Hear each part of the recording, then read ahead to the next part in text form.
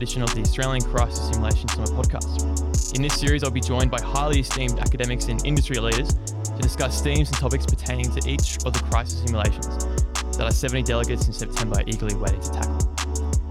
This episode is geared towards discussions around cybersecurity and foreign interference and Australian intelligence. To discuss this, I'm honoured to be joined by two pioneers in their respective fields of cybersecurity, foreign interference and intelligence, Katherine Mansted and John Blaxland. Katherine Mansted is a Senior Advisor for Public Policy at the National Security College here at the ANU. Mansted is a non-resident fellow at the Alliance for Security and Democracy at the General Marshall Fund of the United States and the Harvard Kennedy School's Belfer Center for Science and International Affairs.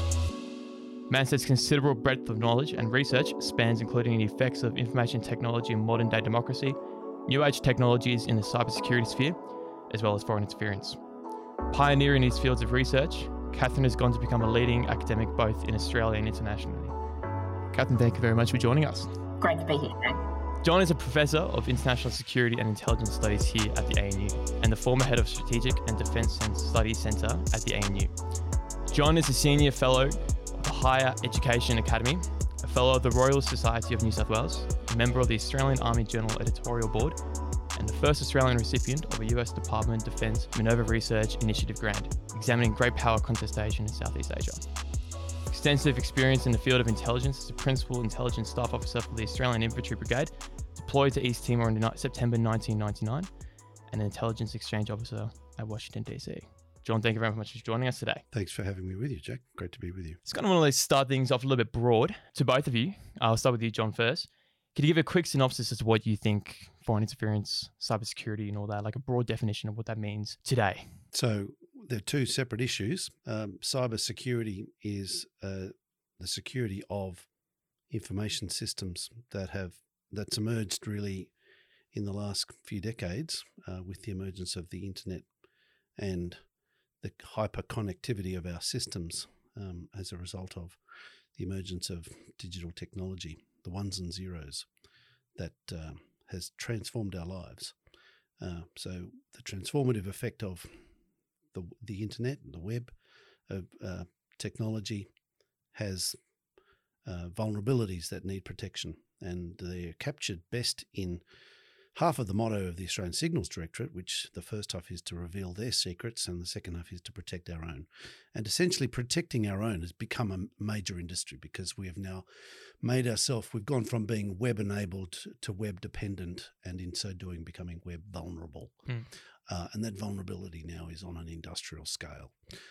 So that's where I see cybersecurity is why that's featured so prominently, and why, in one sense, I guess foreign interference is conflated with cybersecurity, is because the web enabling of intrusion has been something that has transformed the way foreign powers and foreign entities can reach out and touch us from afar in our own homes and our own businesses and our industries and academic institutions and the like.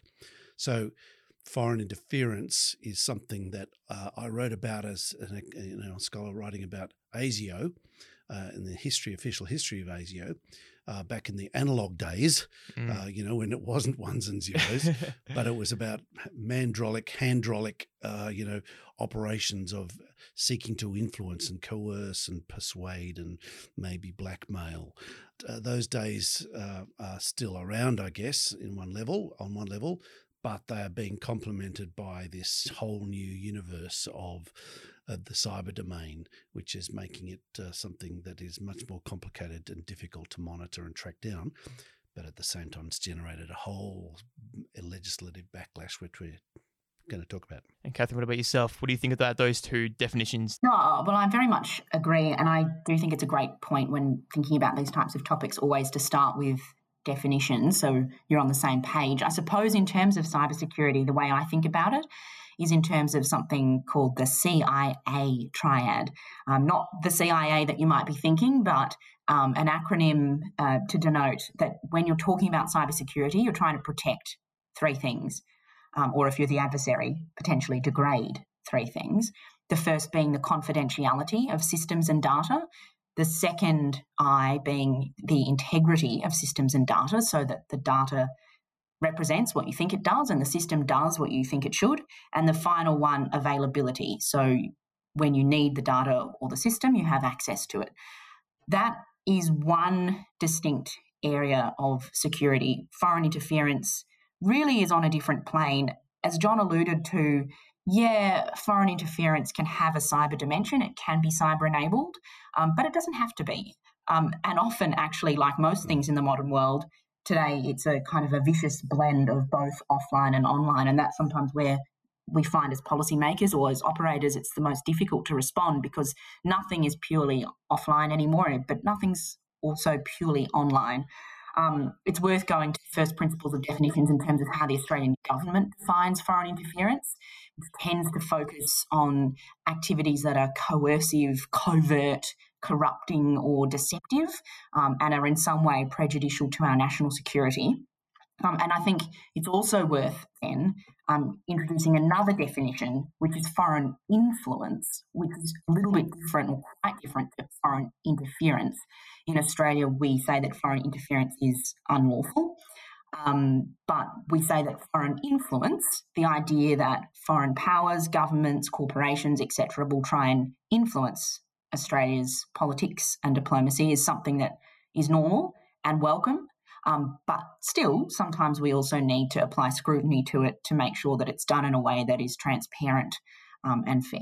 On that sort of idea about foreign interference and foreign influence as well, what sort of threat does foreign interference and even foreign influence potentially have on a nation and on its political integrity, economic integrity, et cetera, et cetera? It's worth putting in historical perspective the place of foreign interference. And I think there are many examples across the Western world and elsewhere of attempts during the Cold War of politicians to be co-opted to serve the interests of foreign powers. And the Soviet Union was a master at this. And there are a number of writers who've written of foreign influence and interference in the United States, the United Kingdom, and myself, amongst others, have contributed to that in the context of Australia. The idea that that would end with the end of the Cold War seemed like a lovely idea back in the day, at the commencement of the so-called unipolar moment when the Berlin Wall fell and the Soviet Union imploded. But as we know, a new equilibrium emerged, which saw powers looking to exert influence much like they had before, but capitalising on modern opportunities and technologies as well. And so that manifested itself probably most clearly with the events leading up to the push for legislative change relating to foreign interference in the last few years. And that was, the most public, most prominent example of that was the Sam Dastyari affair, which we could talk about more. Yeah, I always think it's interesting when dealing with questions like cybersecurity or foreign interference to think about what's old and what's new, because often when it comes to things that touch technology, I think there's a tendency for us to think that the entire issue is something that's new and that we need to come up with completely new solutions and that no one smart has thought about this before. But in terms of cybersecurity, the CIA things I was talking about before, the notion of protecting your information or potentially degrading your adversary's information is not new. We've been doing that since antiquity. It's just cyber has changed the vector. In terms of foreign interference, absolutely, it was something that was very common during the Cold War, but it went back before then.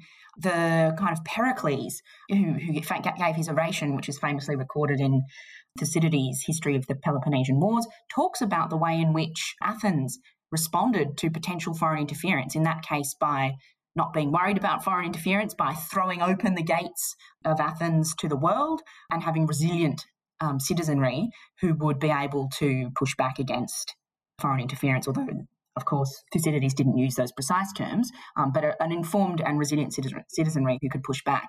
Fast forward a couple of centuries and George Washington was talking about foreign interference in his final address to the US people when he was retiring as president. he spoke about foreign interference as being, quote, one of the most baneful woes of a Republican government. And he was genuinely concerned that the US Republic experiment would come undone as a result of foreign interference. And that's one of the reasons why the US, for so many years after Washington, pursued a policy of isolationism. They didn't want to get messed up in other countries' fights or problems because they thought that that would encourage those countries to try and influence the American democratic project at home. So, yes, of course, there are a lot of new things here, and the introduction of cyber, of social media, of all of these things makes the foreign interference and the cyber challenges more complex, at greater scale, at greater pace.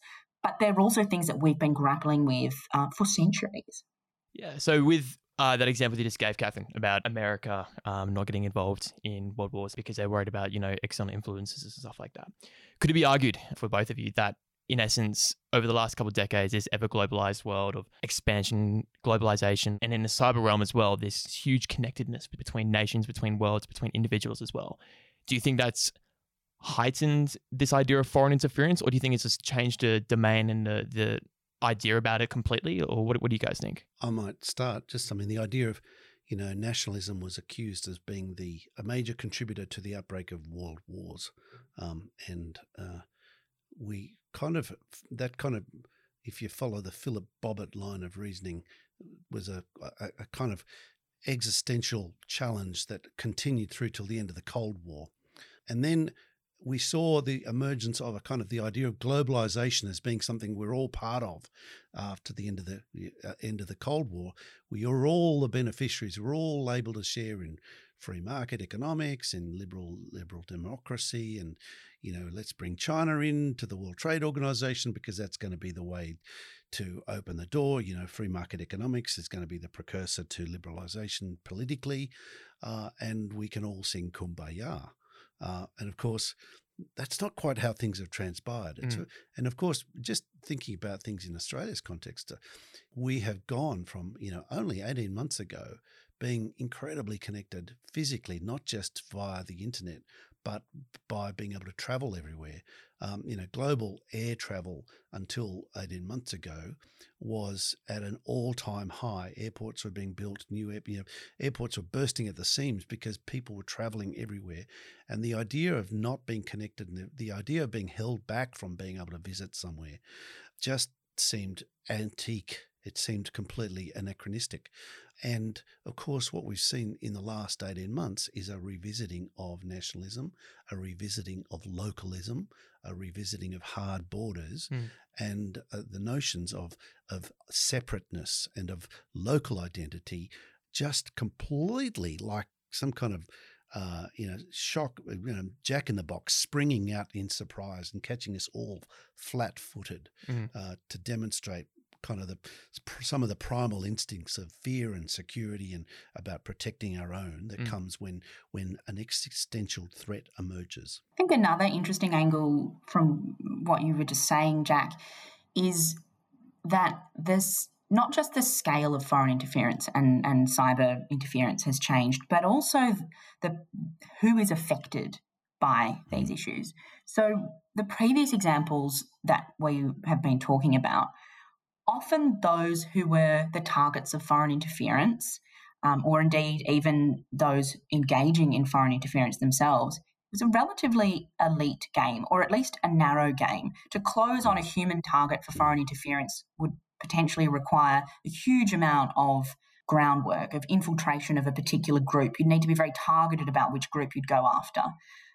But now foreign interference has gone from something that's more of the game of elites, let's influence this key influencer or this key politician, to something where you can potentially influence or interfere with entire populations or with very segmented parts of that population, ordinary citizens, businesses across an entire society and entire economy.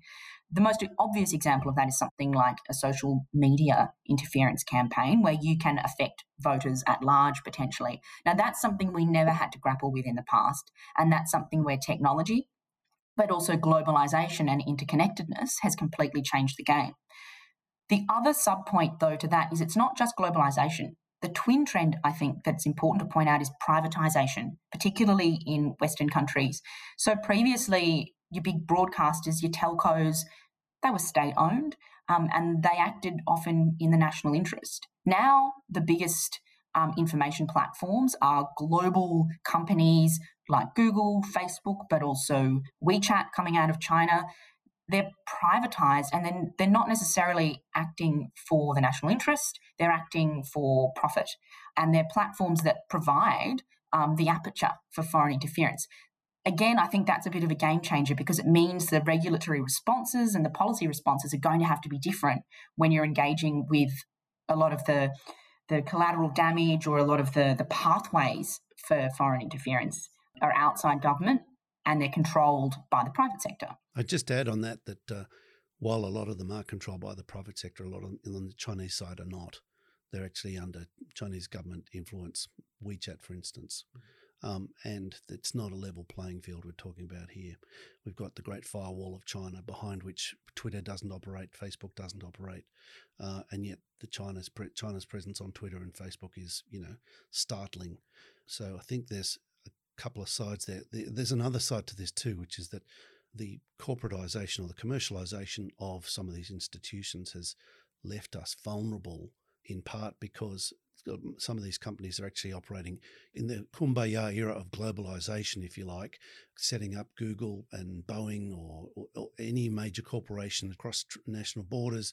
It didn't matter because you just worked on just-in-time principles. Delivery could be timed to meet exactly the deadlines required, and you weren't thinking about political interference. You weren't thinking about being blackmailed over market access or political control by having part of your business cycle operating behind the authoritarian firewall of the PRC.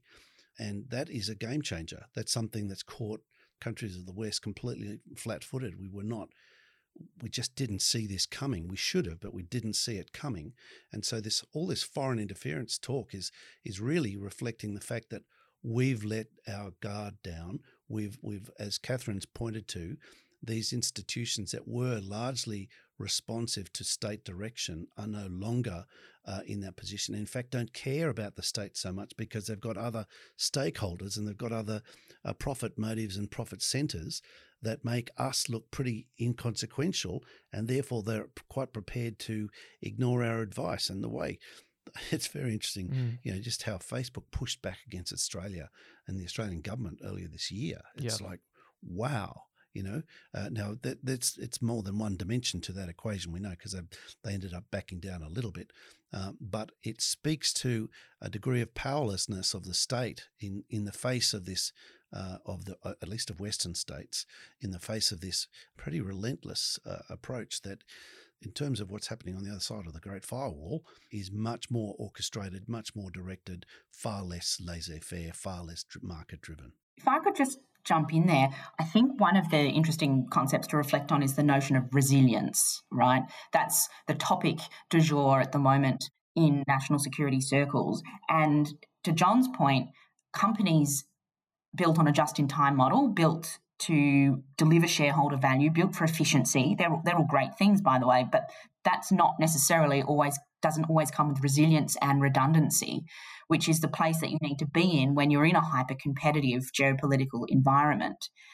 And also, just riffing on what John was talking about, it's really difficult for individual companies to price in the risks of both cyber problems and foreign interference problems. Like, how do you price that in to an economy? And so the cybersecurity discussion is a bit more mature. So it's actually interesting to start there. We are still grappling with the fact that it's often not in companies' interests to be cyber resilient, to protect their systems from espionage, for instance, because the costs of espionage are not always really clear and able to be factored in. So just recently, despite the fact that cyber's been a big problem for decades now, just recently the Department of Home Affairs put out a new consultation paper on a range of proposals for market incentives to improve cybersecurity, recognising that in some sense we have a bit of a collective action problem because the costs of cybersecurity or lack thereof are not always effectively priced in to economic activity. You could say the same thing for foreign interference. Companies, and to an extent rightly so, aren't focused a lot of the time on this because it's not a issue that is going to be a profit winner. It's something that is a lot more diffuse, a lot more nebulous, and needs potentially a bit more of a steer from government to price in that cost better. Yeah, it sounds as though topics and themes from both of those sort of sentiments is coming from the idea of the evolution of this whole idea of foreign interference and cybersecurity in recent decades and all that. Legislation, for example, like you tried to touch on earlier, is struggling to keep up with this ever-changing domain that's constantly changing at a faster pace than we can even comprehend almost. And it sounds like that's extended more towards, I thought it was just, general just legislation and, individuals and stuff, sounding more coming towards the economic side, political side as well. It's all these sort of different factors of a society struggling to keep up and protect itself from this ever-changing domain. So moving on, and I also want to talk about this sort of idea of evolution, but more geared towards this idea of espionage as well. For you, John, especially, how do you feel espionage has evolved over the past decades? Was it ever an acceptable level of espionage? Was it ever accepted from states? Because from my understanding, my perspective is this idea of espionage and foreign interference is something that no state tolerates anymore. Even if you look at, for example, the Israel-Palestine, Israel's physical sort of dispute of Palestine's hacking and all that shows that this sheer limited level of tolerance almost. What do you think? Do you think was ever sort of acceptable at one stage? Everybody loves a good set of double standards, Jack. And when it comes to espionage, it's been described, perhaps a little bit facetiously as the second oldest profession. It's, in other words, it's age old. It goes back to the human condition about wanting to snoop in on what others are thinking and doing, and maybe gaining an advantage by doing so. Now, back in the analog era, pre-digital, pre-web, back in the last century, which I'm a dinosaur legacy thereof, much more comfortable in the analog era than the digital one. In the good old days back then, it was much more about human intelligence, and signals intelligence was definitely a part of it. But it was having worked on a signals intelligence history and a human intelligence history, I've had a bit of fun playing with that. Where the balance lies, but the yin and yang of intelligence collection, if you like. But what we've seen is espionage is, it's what states do. They do it to gain advantage, to stay abreast of a potential adversary's capabilities and their likely intentions, and it's completely understandable, and it's widely recognised as a part of statecraft. So to feign indignation when we uncover it, or when it is uncovered, is a little bit two-faced, in my not so humble opinion. I'm joking there. But essentially, it's been ongoing. What's happened, though, is that while once upon a time the signals domain, the signals intelligence domain, it was still in the analog era, so you were listening to radio waves or telegraphy and you were monitoring stuff like that. It's proliferated now. It's just on such a gargantuan scale. And it's about ones and zeros now more than anything.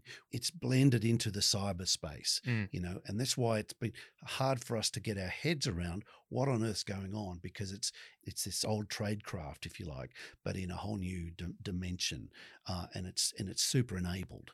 What's on your computer, what's on your phone, it becomes part of what can be collected. And the other interesting thing is, with AI, artificial intelligence, and really the emerging field of quantum computing, this is an analog guy speaking here, remember, Jack, so you're getting a dumbed down version, if you like.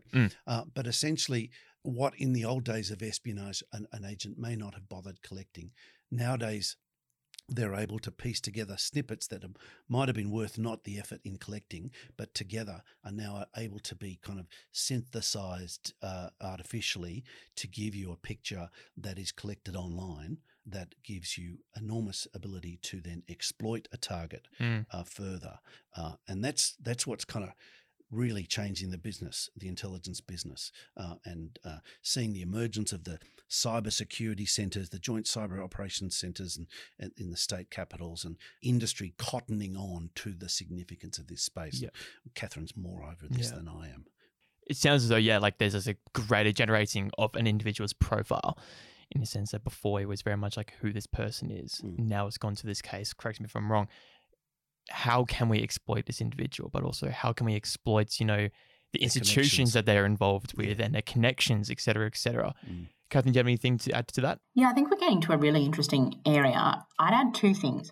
One, completely agree with John that espionage is, a ye-olde thing, and we've been doing it. Our potential adversaries have been doing it, and so it ever was and so it ever will be. But I think it's worth reflecting on two things. One, the type of information you collect, and then the second one, which we were just getting to then, how you use that information. So in terms of the type of information, I think we could all agree that kind of collecting political/military espionage, that's kind of, there's a tacit gentleman's agreement around the world. That's fair game. And sometimes that's not a bad thing. Sometimes you can reassure yourself about your adversaries so that there's a degree of stability obtained through spycraft. Then there's a second bucket, which is industrial espionage. So to John's earlier point, where states have a really cushy relationship with their industrial sector, really close relationship, we have seen in the last decade or so in particular a huge push by China into the realms of industrial espionage, stealing IP to then advantage a domestic industrial base at home. Now, you might quibble, and there are arguments to be had over whether that is or isn't fair game, but I think it's worth distinguishing that from the military political sphere. Then there's a third area, which I would call more targeted individual citizen espionage. And you could think of that, for instance, where states, and it's often the authoritarian states, monitor their diaspora communities once they've moved overseas, collecting intelligence, spying on those communities who have often escaped oppression, escaped repressive regimes. And in my view, that type of espionage of the three categories is pretty much clearly not on. And there are human rights, massive human rights implications of that. And that brings us to the second issue in play here, not just what you collect, but how you use it. So the use of information obtained via espionage to, for instance, conduct foreign interference to destabilise elections, the use of it to potentially engage in a coercive attack against an economy in some way, for instance, by tanking a company's share price, the use of it to target or harass a member of a diaspora group or their family based on religion or based on political view. All of those, to me, are examples of things that are not on, to use common parlance, and that we should be really careful about pushing back against. So, yes, espionage has been around forever, but I think we're seeing, not just in terms of the scope and the scale due to data changing, but we're also seeing uses and types of espionage. So I think it's really important for us to figure out how to push back against those, or how to harden our systems to make espionage more difficult in the first place, so that we don't have to face those circumstances. I would just add, it's really interesting to think about how open societies struggle with this. We're really not very good at handling this because we value liberties, we live civil liberties and people's own prerogatives. And in responding to the moves of authoritarian states that are able to operate with impunity in their own domains and are able to reach out across because of our own openness to our domains and influence individuals, as Catherine's is suggesting, people who are from the diaspora in Australia, from whatever country, be it somewhere from Africa or anywhere in Asia, and their diplomats come here and pressure them and then threaten their families back home. How do we respond to that? And part of that is the legislation on foreign interference. It's reconciling the dialectic between civil liberties and protections is really challenging, because there is a counter narrative that the foreign interference legislation is actually oppressive and is actually going too far. and that it is detracting from our civil liberties. And there is a very fine balance to be struck. And I think we will see over the coming months and years, as efforts to tweak the legislation are made, that we will see kind of a look to find that balance. I don't know that we're quite there yet. And I say that genuinely, I don't know. I think we're still at a stage of actually exploring what's working, what's not, and how well it's working, and whether or not it can work better, and whether other measures need to be put in place to actually balance the liberties and the rights and obligations. And here's something that ties in on the intelligence space, which is one of my hobby horses, Jack, as you know. Yes. and that is the power of oversight. Yeah. In an open liberal democracy, oversight and accountability is fundamentally important. And part of that is because of that classic dictum, which is that power corrupts. Yeah. And despite the best intentions of good people, power accrued over time tends to corrupt. Yep. And therefore, there is an incredibly important need for accountability and audit.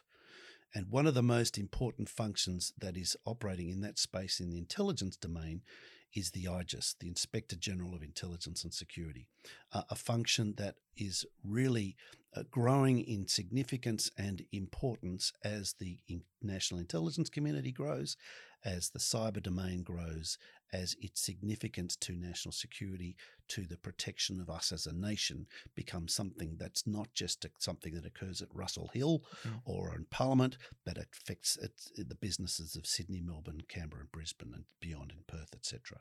And that's where I think we're not quite there yet. And it also points, in my mind, in my estimation, to why I'm a supporter of things like a federal ICAC, a Federal Independent Commission Against Corruption, because we are under challenge. We are under relentless threats. And I don't want to sound overly Manichaean about this, overly conspiratorial or dark and brooding about this, but the bottom line is that we are under significant challenge at the moment, under significant pressures. It's incredibly difficult being a politician, let alone a senior bureaucrat at the moment. There is a view that they are absolutely tapped out at the moment, and part of it is because of the system being worn down and getting back to something Katherine said earlier about perhaps being overly commercialised. And there are some things that actually really remain the remit of government to undertake. Some really good points there. I do really want to talk about IGIS and all those accountability measures as well in ASIO. And then we'll jump to Katherine more about the technological side of cybersecurity, foreign interference, et cetera, et cetera. In your view, do you think, especially with ASIO, ACSS, ASD having such a bigger role to play in the security of Australia, do you think they're doing an adequate job? Do you think there's appropriate accountability measures in place to make sure that they're doing the right job at the right time and they're not overstepping their boundaries, et cetera, et cetera? It's a bit of a broad question, I know, but go for your life. So a couple of things. One is that the people involved in this, from my observation, are overwhelmingly people of integrity. The patriots with integrity, overwhelmingly the case. But they are also under enormous pressure. These are organisations that over the last 2 decades have grown like topsy-turvy, and there is an issue with professionalism. There is issue of people knowing their trade craft. These organisations have grown very, very quickly, and the field, the dynamic change that's taken place in the field, the way you do conduct operations is morphing, month by month. As new apps emerge, new technology emerges. The degree of difficulty of doing business has actually grown exponentially in the last 2 decades. And that's partly because of the increase in great power contestation, but also because of the change of technology. The fact is it's really hard to avoid detection now. Yep. It's very hard not to be closely monitored by an adversary. So the combination of factors means that we've got the additional need for oversight, and I really think that's important for confidence, for the people's trust. And the protests the other day on the streets of Sydney speak to a conspiratorial sort of narrative that's out there that needs to be countered by demonstrable, resolute transparency as far and as we can in the appropriate measure, in the appropriate way. And that's one of the reasons why I really believe in institutions like the IGIS and the Federal ICAC. It's so important that Australians believe in their institutions. and they are under attack. They're under attack from a number of sources, and some of them are self-generated, okay? Their own blunderers, WAG would say, when you suspect a conspiracy, chances are it's just a complete and utter stuff up. In fact, I remember I had this wonderful little exchange with the Russian defense attaché when I was attaché to Myanmar. He said, "John, it is all a CIA conspiracy." And I said to him, "Mate, you credit them with more capability than I know them to have." And I think there is this inclination to see things in a conspiratorial way, through a conspiratorial lens, that has maybe an element of truth to it. But overwhelmingly, we're talking about people who are trying hard, who are probably maybe cutting corners occasionally, but are under incredible pressure at the moment. Yeah, and like that point that we're trying to make before, this ever-expanding sort of domain that we're still trying to come to grips with ourselves. And our legislation can only accelerate so fast to keep up with this accelerating domain that we just can't keep up with. There are already problems in that in itself, but like you said, I think the Australian people should trust, these sort of accountability measures that we do have in place, because they are there for a reason.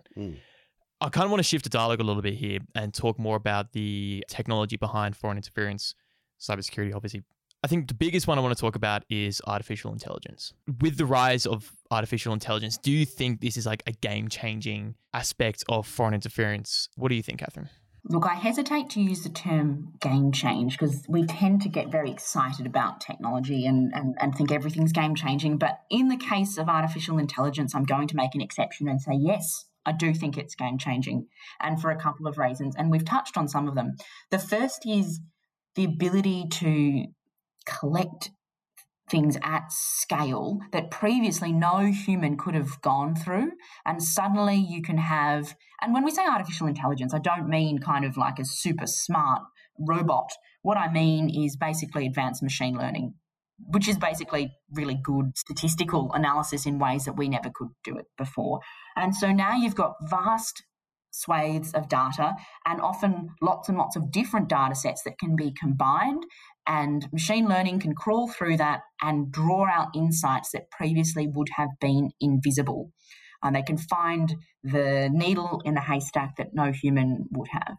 What we also see with the proliferation of kind of sensing technologies and the digitalization and the datafication of everything is that we're collecting information, we're creating records that previously would never have been recorded. So previously, when I walked from my home to buy a loaf of bread and some milk, no one was paying attention or recording that journey. And no one was paying attention to things like my gait as I walked to the store. That was lost to history. Now that type of information is being collected. When I watch a TikTok video, although I don't because I don't have the app TikTok because I'm a Neanderthal. But if I was to watch a TikTok video, what would be being collected about me is things that never would have been collected in the past. How long my attention is held by different video clips. Inferences about the types of colours that I like most based on the videos that I choose to spend more time on. Inferences about what type of dance moves make me happiest. Again, stuff that never was collected before, but now potentially exists in a database and can be combined with a whole range of other things about me. So obviously that is a bit of a game changer. How that affects things is it makes more people caught up in this game, as we alluded to before. Every citizen is a potential target of foreign interference or of some type of nefarious cyber activity. It makes targeting easier because computers are starting to know us better than we know ourselves. It means that sometimes interference or malign influence can be conducted on autopilot. Machines are getting better, aided by artificial intelligence, at things like natural language processing. They can start to engage and speak with us like a human does. Artificial intelligence is helping machines to also get better at things like voice impersonation, even deep fakes that let computers mimic voices, mimic audio-visual material. All of those things mean that interference and malign influence can be conducted potentially without a human in the loop. So increasing the scale while at the same time the targeting becomes more specific and better. The last thing is that the whole kind of thing of artificial intelligence is that it takes advantage of feedback loops, right? You feed a bunch of data to AI agent. It comes up with a solution, it puts out an output, and then generally a human goes, yep, that's good, keep going AI, and it gives that feedback and it keeps going, oh, that's not very good, try again. So it's feedback loops really quickly at scale, and that's how these things get really good at the processes that they do. Previously, when we did foreign interference, it was very much a bit of a guess work, right? You would say, I think if I do this over here in a society, it will have this effect over here, hopefully, right? But now it's possible to actually get real-time feedback loops of attempts at influence and interference online. You can see in real time how people are affected by particular campaigns. You can see in real time potentially what actions or decisions they take as a result of your influence or interference campaign. So these are the types of feedback loops that make the foreign interference or the malign influence, depending on where we are definitionally, makes it more effective, more potent, and also means that actors are potentially more likely to use these tools because they can convince themselves that they're more valuable. If you're pitching to your boss, if you're sitting somewhere, I don't know, in the GRU in Russia, if you're pitching to your boss and saying, hey, why don't we try doing this particular nefarious piece of influence? Now you can say, and I can show you the value of that.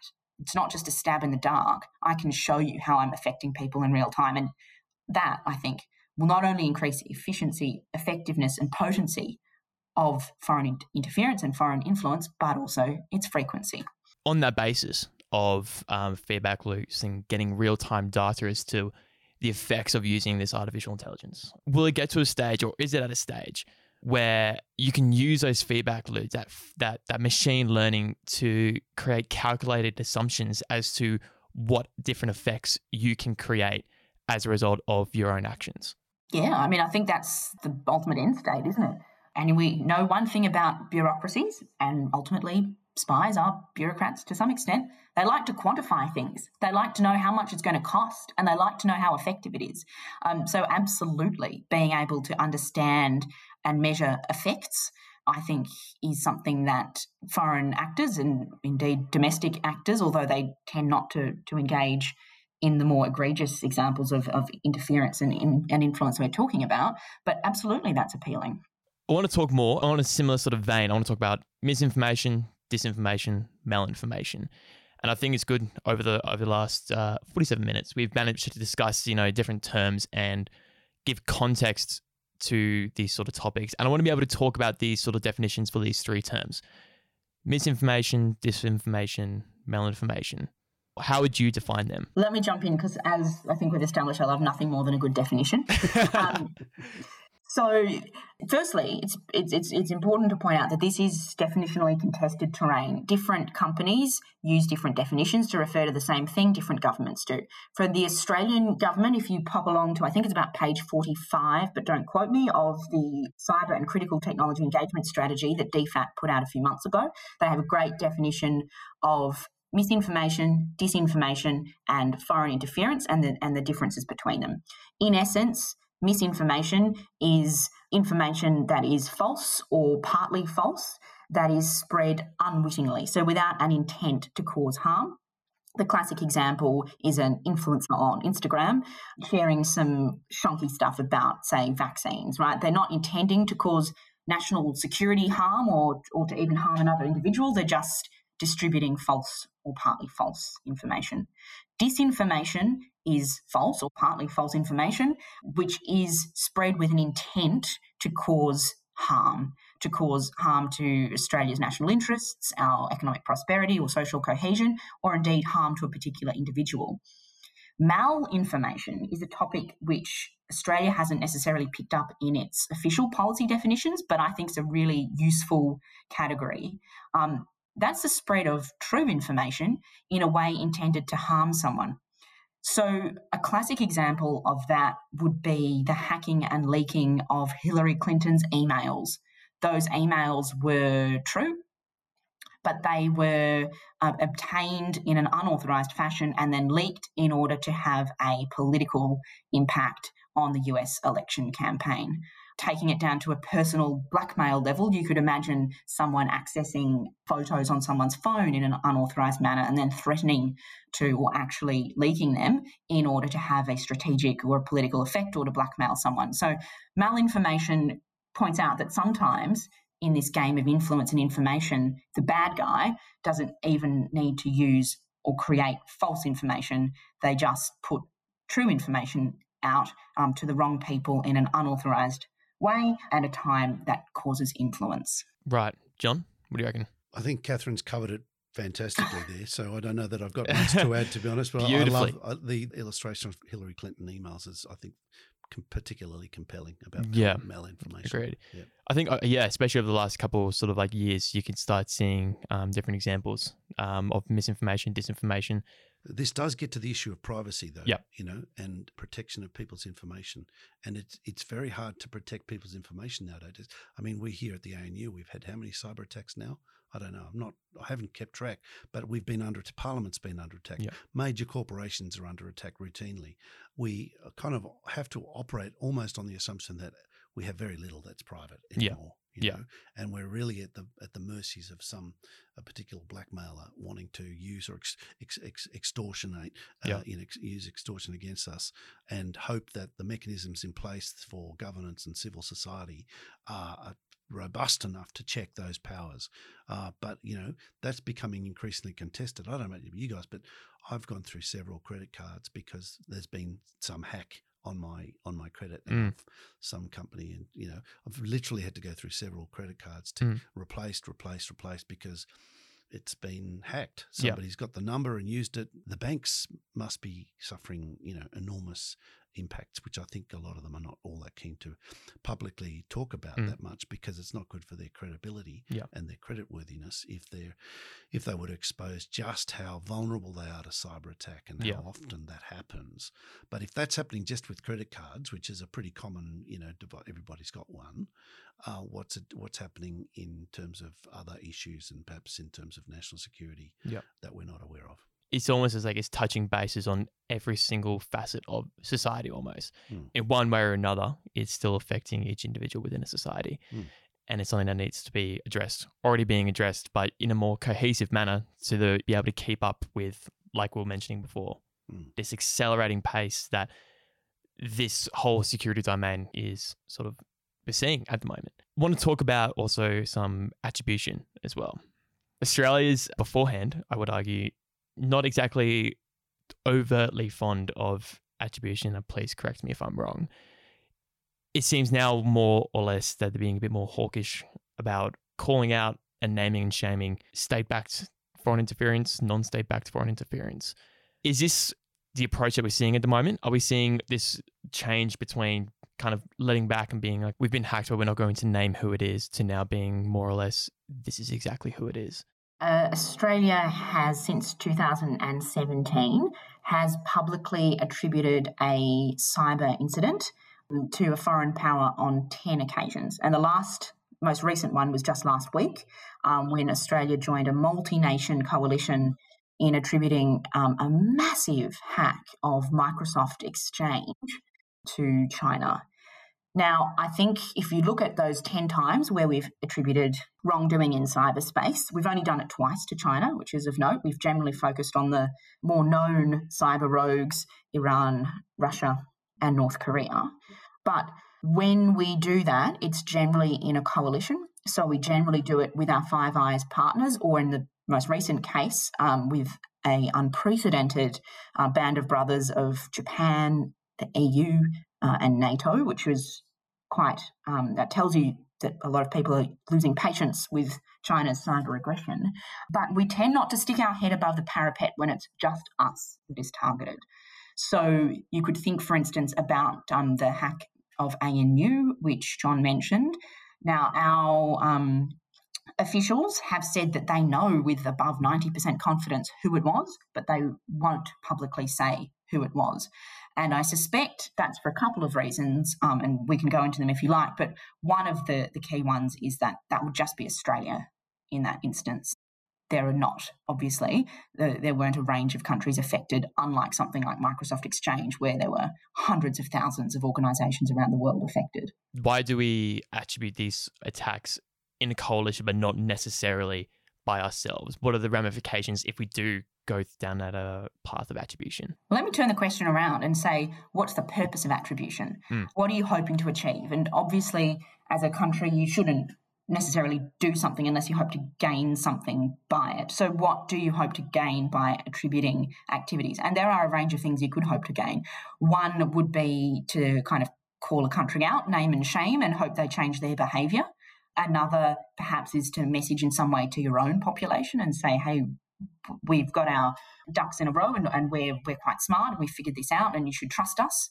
So why do you want to attribute? And I think if you think about that question, you might be able to form a little bit of a rubric in your mind about when Australia does and doesn't attribute, because it's no point attributing, or perhaps in the view of some Australian officials, there's not much point attributing if you're not going to gain anything by that. And then on the flip side, of course, there's the risks of attribution. If the country that you want to call out is one where you have a pretty fraught economic and trade and diplomatic relationship, maybe you calculate that it's not in your interests and it's too risky to put your head above the parapet and call out, particularly if you're doing it by yourself and not with the cover of a lot of people around you. Let's look into the future right now and for the future as well. Does Australia have the capabilities to deal with the threat of foreign interference? Yes or no? I love it when we reduce a very complex question to a yes or no poll. Let me put it this way. I'll turn your question around and break it down and say, well, what do you mean by Australia? Because I think there's a tendency to think that the sole responsibility for these issues rests with government or rests indeed with intelligence agencies. I would say that's not right. There's a whole range of actors who've got a role to play here, particularly for foreign interference, right? So this is not just a government issue, although government clearly has a role. There's a role for politicians, for political parties, for ministers.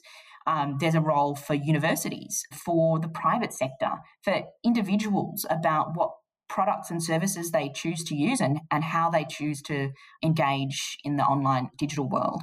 So do we have the capability? I think we do. I actually think that there is a huge amount to be said for the ability of Australia to be resilient to this type of activity.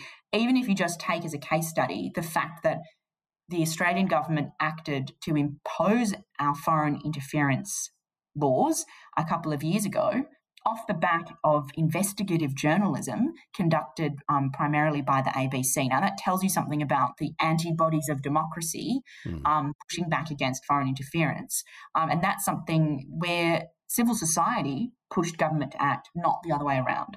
I would just add that what we've seen emerge in the last few years is a reflecting what Katherine said and, what the Four Corners shows and the ABC has done is a much greater awareness of what's at stake and what's going on.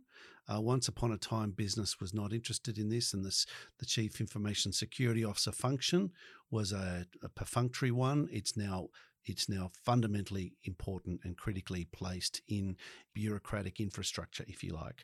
And the way that's manifested in the government level is the growth of the Australian Signals Directorate as a statutory authority and the emergence of the Australian Cybersecurity Centre as a major part of that, with its regional cybersecurity operations centres that are engaging state authorities, local industry and the community, raising awareness to a level that, a few years ago was unimaginable. So we are now as a society becoming more aware, and in becoming more aware are becoming more resilient as well. What are risks associated with foreign interference? Again, cybersecurity as well, be as broad as you want, that the government at the moment aren't looking at or aren't focusing on at the moment, do you think are more or less pressing? I think you could look at this a couple of ways. I think ultimately the purpose of protecting against foreign interference is about two things. One, it's about preserving our sovereignty, our ability as a nation to make decisions on our own terms in accordance with our own system of democracy. And the second overarching purpose is actually about the protection of individuals, as we've touched on. It's about protecting civil liberties and human rights, particularly where foreign governments overreach into Australian society. Now, where are we now with where the government's at, and where are we looking in terms of future risks where we might not be protecting either of those two interests? I think the real challenge is going to be in this difference, as I alluded to at the beginning, between interference, which is a really narrow set of offences of corrupting, clandestine, kind of coercive behaviours, stuff that really would be illegal no matter where it happened in the economy or society, versus influence that is malign that we don't like. So your disinformation and your misinformation campaigns spearheaded by foreign states. Often they're not necessarily foreign interference, but they're certainly things that we don't like and that we think damage our sovereignty and our ability to have democratic decision-making, and sometimes target those kind of citizens when we should be protecting them. Getting that balance right, I think, will be key, but making sure we focus both on interference but on malign influence, I think, is going to be the next frontier of this challenge. I would just add that with the rise of the cyber challenge and the foreign interference challenge and great power contestational challenge, the need for more effective, trusted governance is more important than ever. It's, I think, fundamentally important that we get away from the hollow men view of government. It sounds like a bit of a joke, but it's actually a fundamental problem, and it manifested itself on the streets of Sydney the other day with people who don't believe. They just don't believe the system. They think that there is a conspiracy. They see corruption. They see nepotism. They see cynical governance in their view. That if we want our system to work, and let's just be honest here, right at the moment, our system of a federation is in the most fragile state it's been in living history. If we want to preserve our federation, if we want to preserve our way of life, we need to hold ourselves to the highest standards possible. And that means we need accountability mechanisms to help foster that level of professionalism and integrity. And that's why we touched on before the idea of the IGIS, expanding these powers of the Inspector General of Intelligence and Security, but more importantly, I think a federal ICAC type function, an independent commission against corruption that has a broad remit to ensure that the Australian people can have confidence in their system of governance and discourage over the long term a cynical exploitation of power by those who wield it. It's really important. And so if anything good comes out of this attack on our system, maybe that's it. I'm really hoping that we as a nation will have an aha moment, that the scales will come off our eyes, that we'll realise the gravity of the circumstances we face, and that our leaders will lead, that they will rise to the occasion. Our state and federal leaders and our industry leaders, our academic leaders, we as a nation will rise to the occasion, lest the opposite happens. Wonderful. Well, thank you very much, both of you, for joining me today. Really appreciate all your insights. Thanks very much, Jack. Thanks, Jack. That is all we have time for here today on the ACSS podcast. Join us next time as we'll further discuss the other key security themes of the summit, the regional setting of Asia-Pacific security, and the non-traditional setting of space security. Bye for now.